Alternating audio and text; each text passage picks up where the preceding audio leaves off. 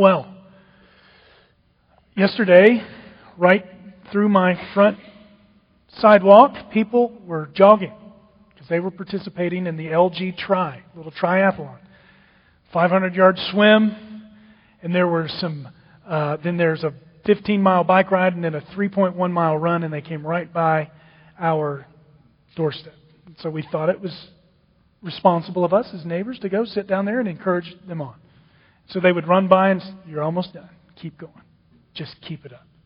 Just keep it up." Now, they ran by our house twice. Once on the way out on the run and once up the hill towards the finish line. And you see them running out and they know they're on their last leg. They're all smiling, and you see them coming back and some of them are just like, "Oh, whew. You're almost there. Don't give up. You just keep going. Just keep going. Just keep going. You're almost there." That's what we said to 3 or 4 different people. Well, there's probably 20 that came by, but some would say, "Good job, keep it up," but we were just saying, "You're almost there." The ones that had that determined look on their face like they couldn't make it. I actually gave out a banana to a guy who was cramping up. I said, "Do you need a banana?" "Yeah, man, thanks." Took his banana. Go for it. Don't give up. Don't give up. No matter how hard it gets, don't give up. And life is not just like a triathlon. Life is like a marathon. Has anybody in here ever ran a marathon? Raise your hands high. Raise them high. Good. New folks. We're glad. Anybody in here that's never run a marathon? Have you ever gone to bed at night anxious about not running a marathon? Okay. Just wanted to see. But life is like a marathon, right? And if those of us that have run them, you don't just get up and go run a marathon. You got to progress. And 2, at about the 13-mile mark, well, let's say 18, you're gutting it out. Unless you are gifted by the Lord to run marathons, you're gutting it out. You're thinking, "I'm almost there. I've come this far. I'm not going to give up." And life is like a marathon, and I think what you're going to see in this text today is Paul shows us how to persevere as Christians. Turn with me, if you would, to Philippians 3.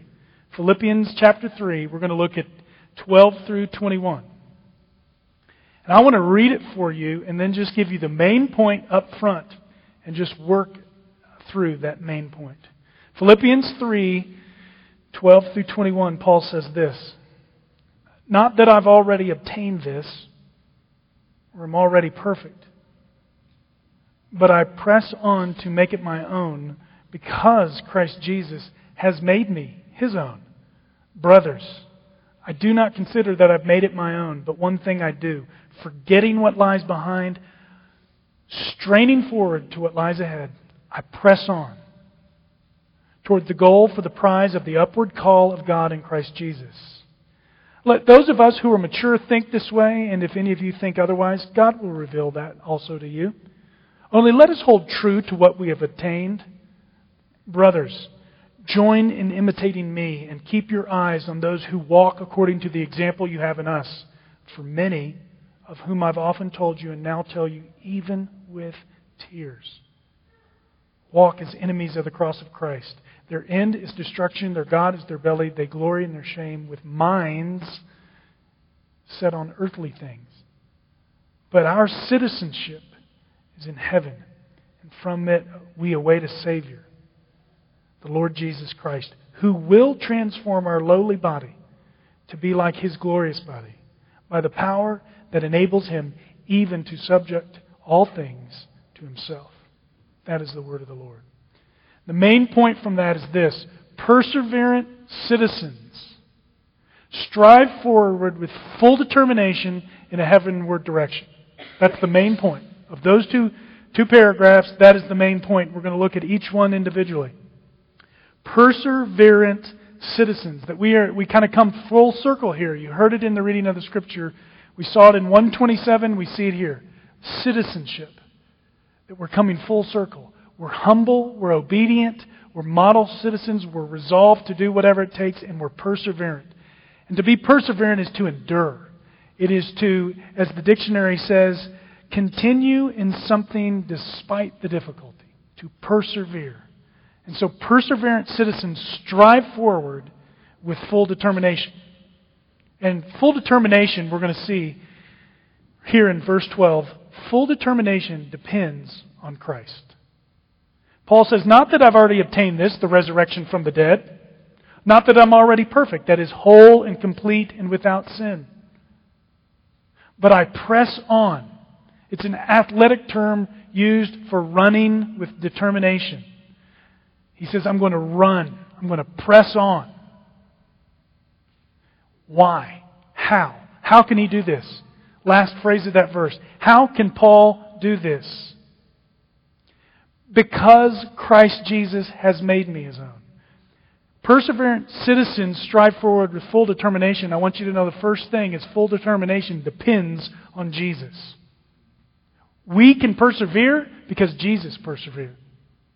We can complete the race because Jesus completed the race. The athletic illustration of running is not limited to Paul or the Philippians. If you'll turn with me to Hebrews, I want to show you just how Jesus did it. Hebrews 12, 1 and 2. We can compete and we can complete the race because Christ Jesus has done so.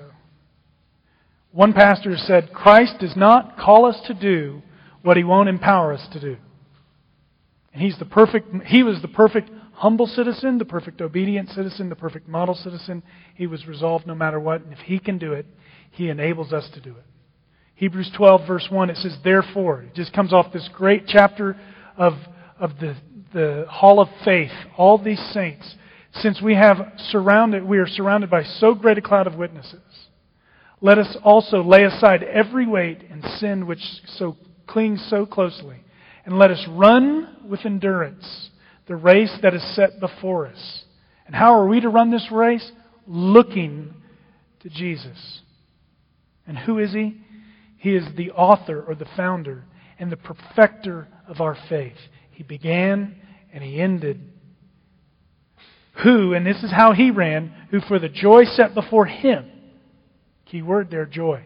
He's going to the cross, but He's looking beyond the cross and He sees the joy set before Him. He endured the cross. He persevered, despising the shame, and is now, as we speak, seated at the right hand of the God and Father.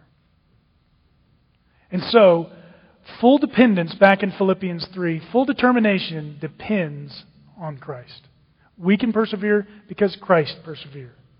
And then full determination moves forward without complacency. We don't rest on the past, and it's got strategic effort. Look at verses 13 and 14. He says, brothers, I do not consider that I've made it my own.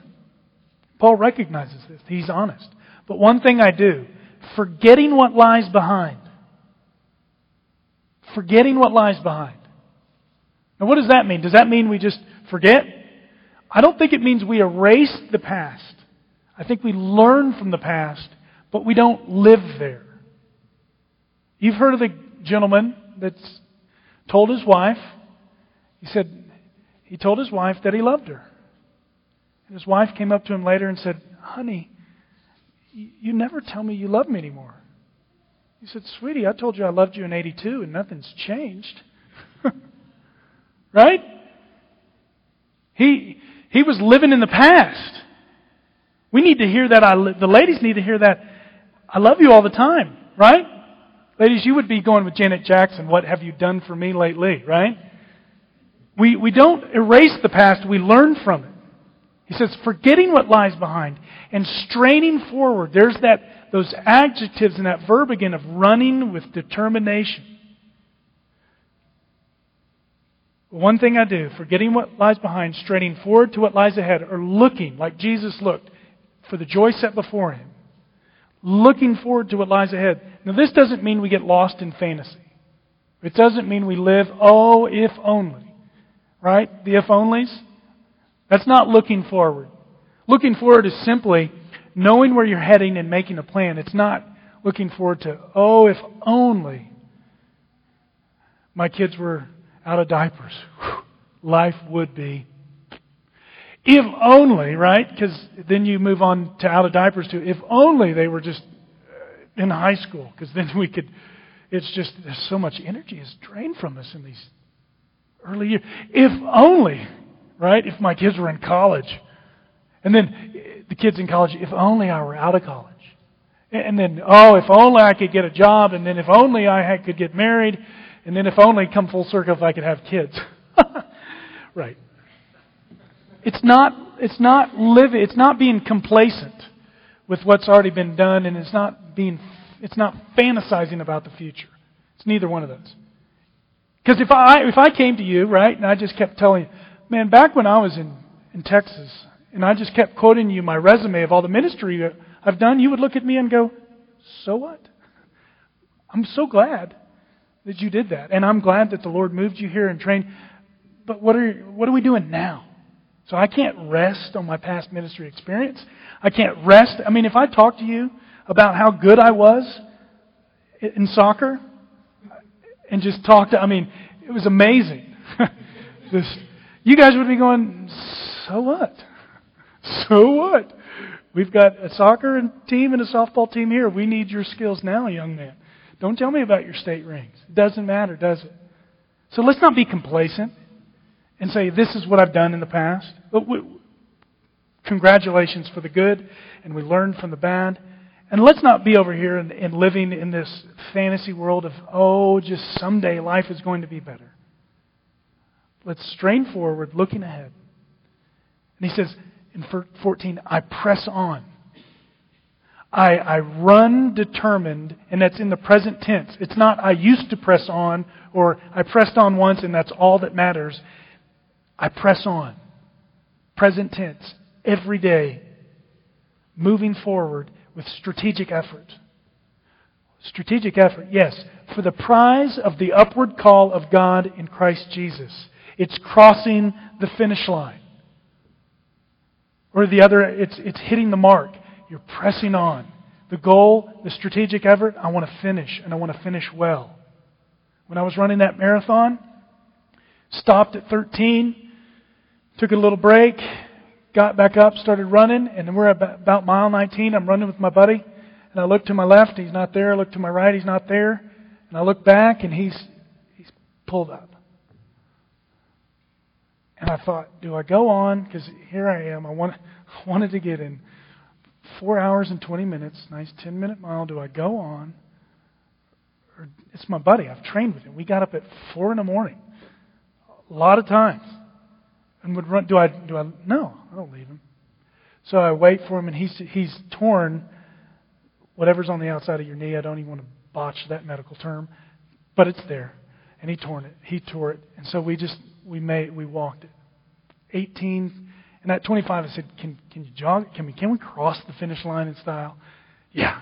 And he's just, I was like, come on, buddy. I'm not going to carry you. I mean, but we knew our goal. I said, we're going to finish. So to some of you in here, to be honest, you need to get in the race.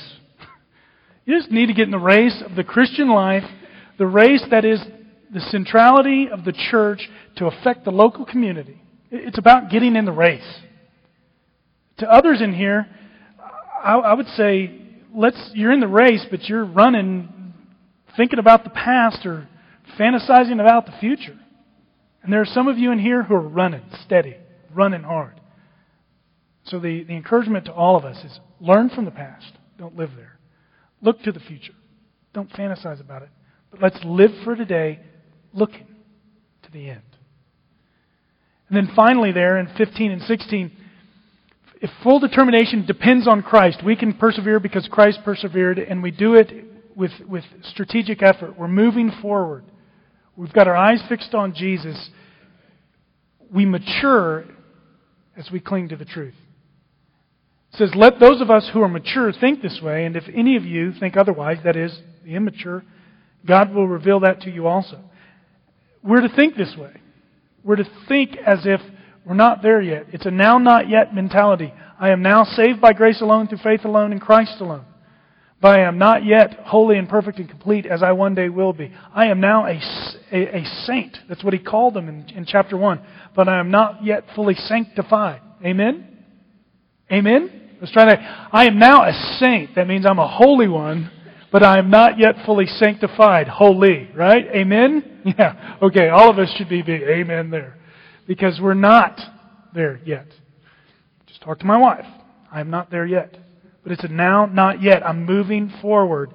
And I'm clinging, as it says in 16, only let us hold true to what we've attained. I'm clinging to what is true. I am a forgiven sinner, still in need of the gospel, in love with my Savior, growing more holy every day.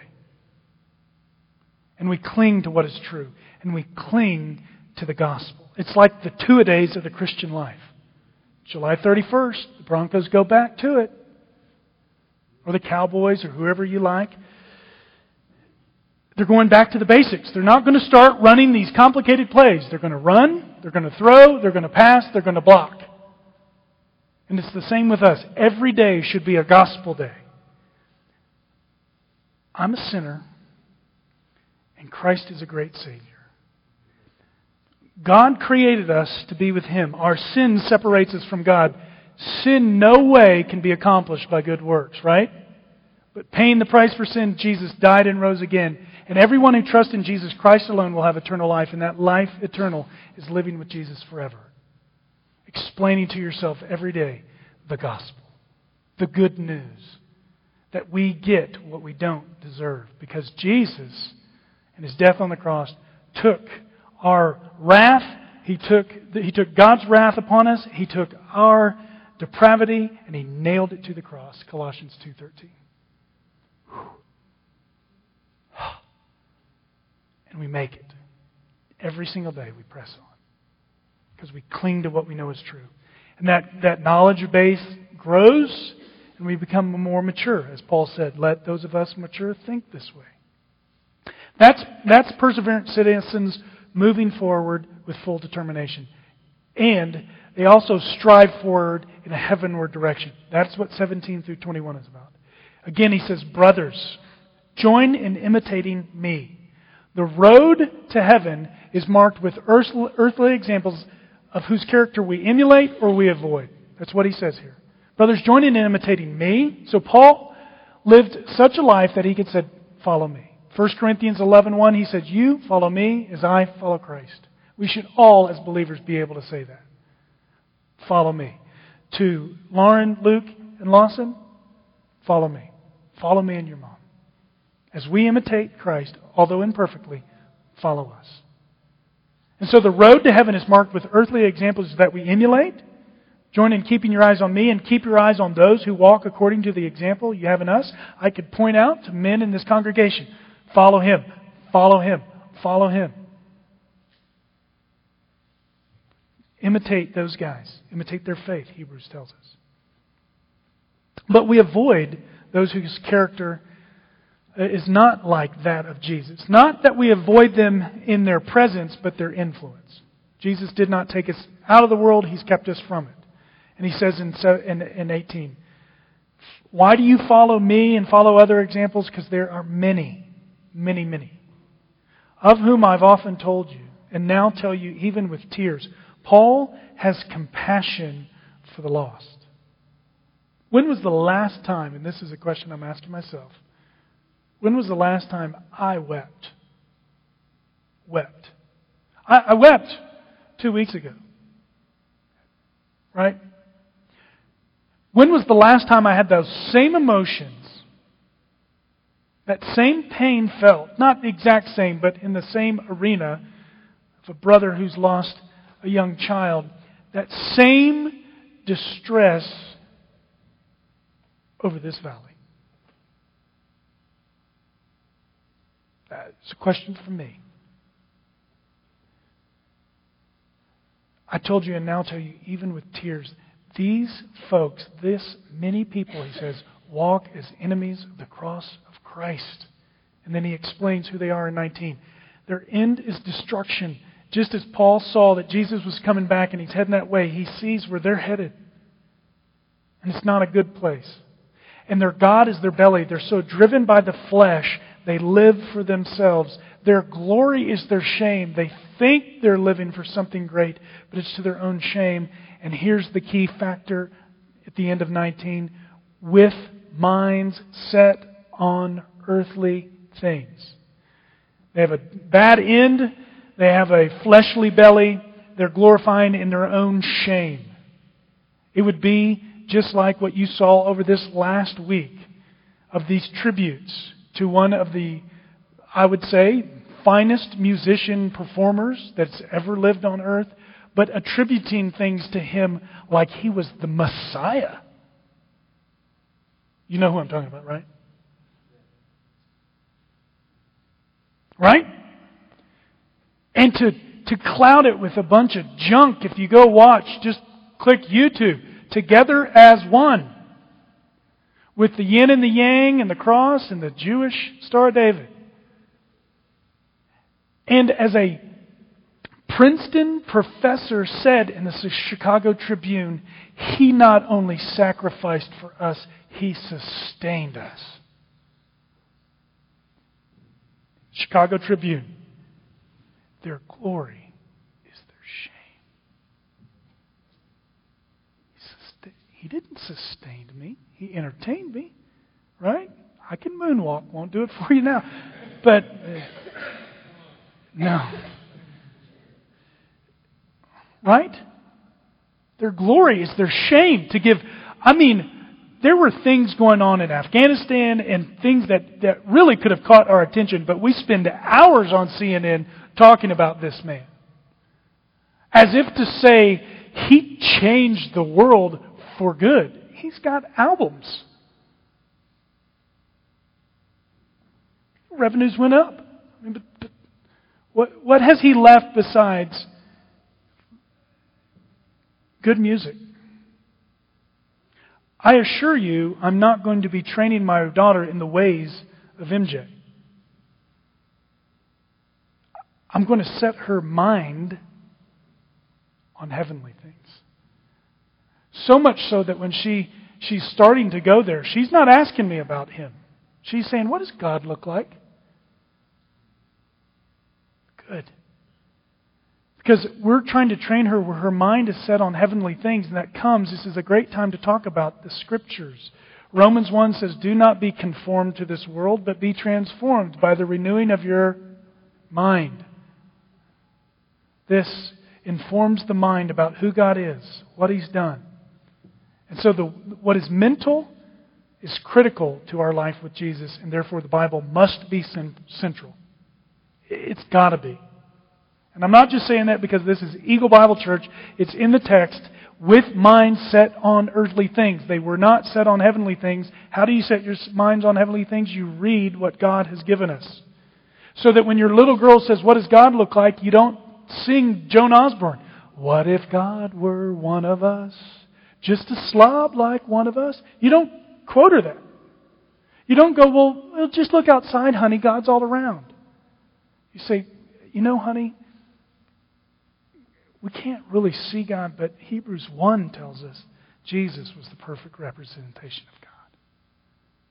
So let's talk about Jesus. Or how are we going to answer, and this is hot today, if somebody comes up to us in our course of this week and asks us about the foundation of marriage and how it should be between a man and a woman as a parable of Christ and the church and the foundation for a healthy society, can we give them chapter and verse? Or do we get frustrated because we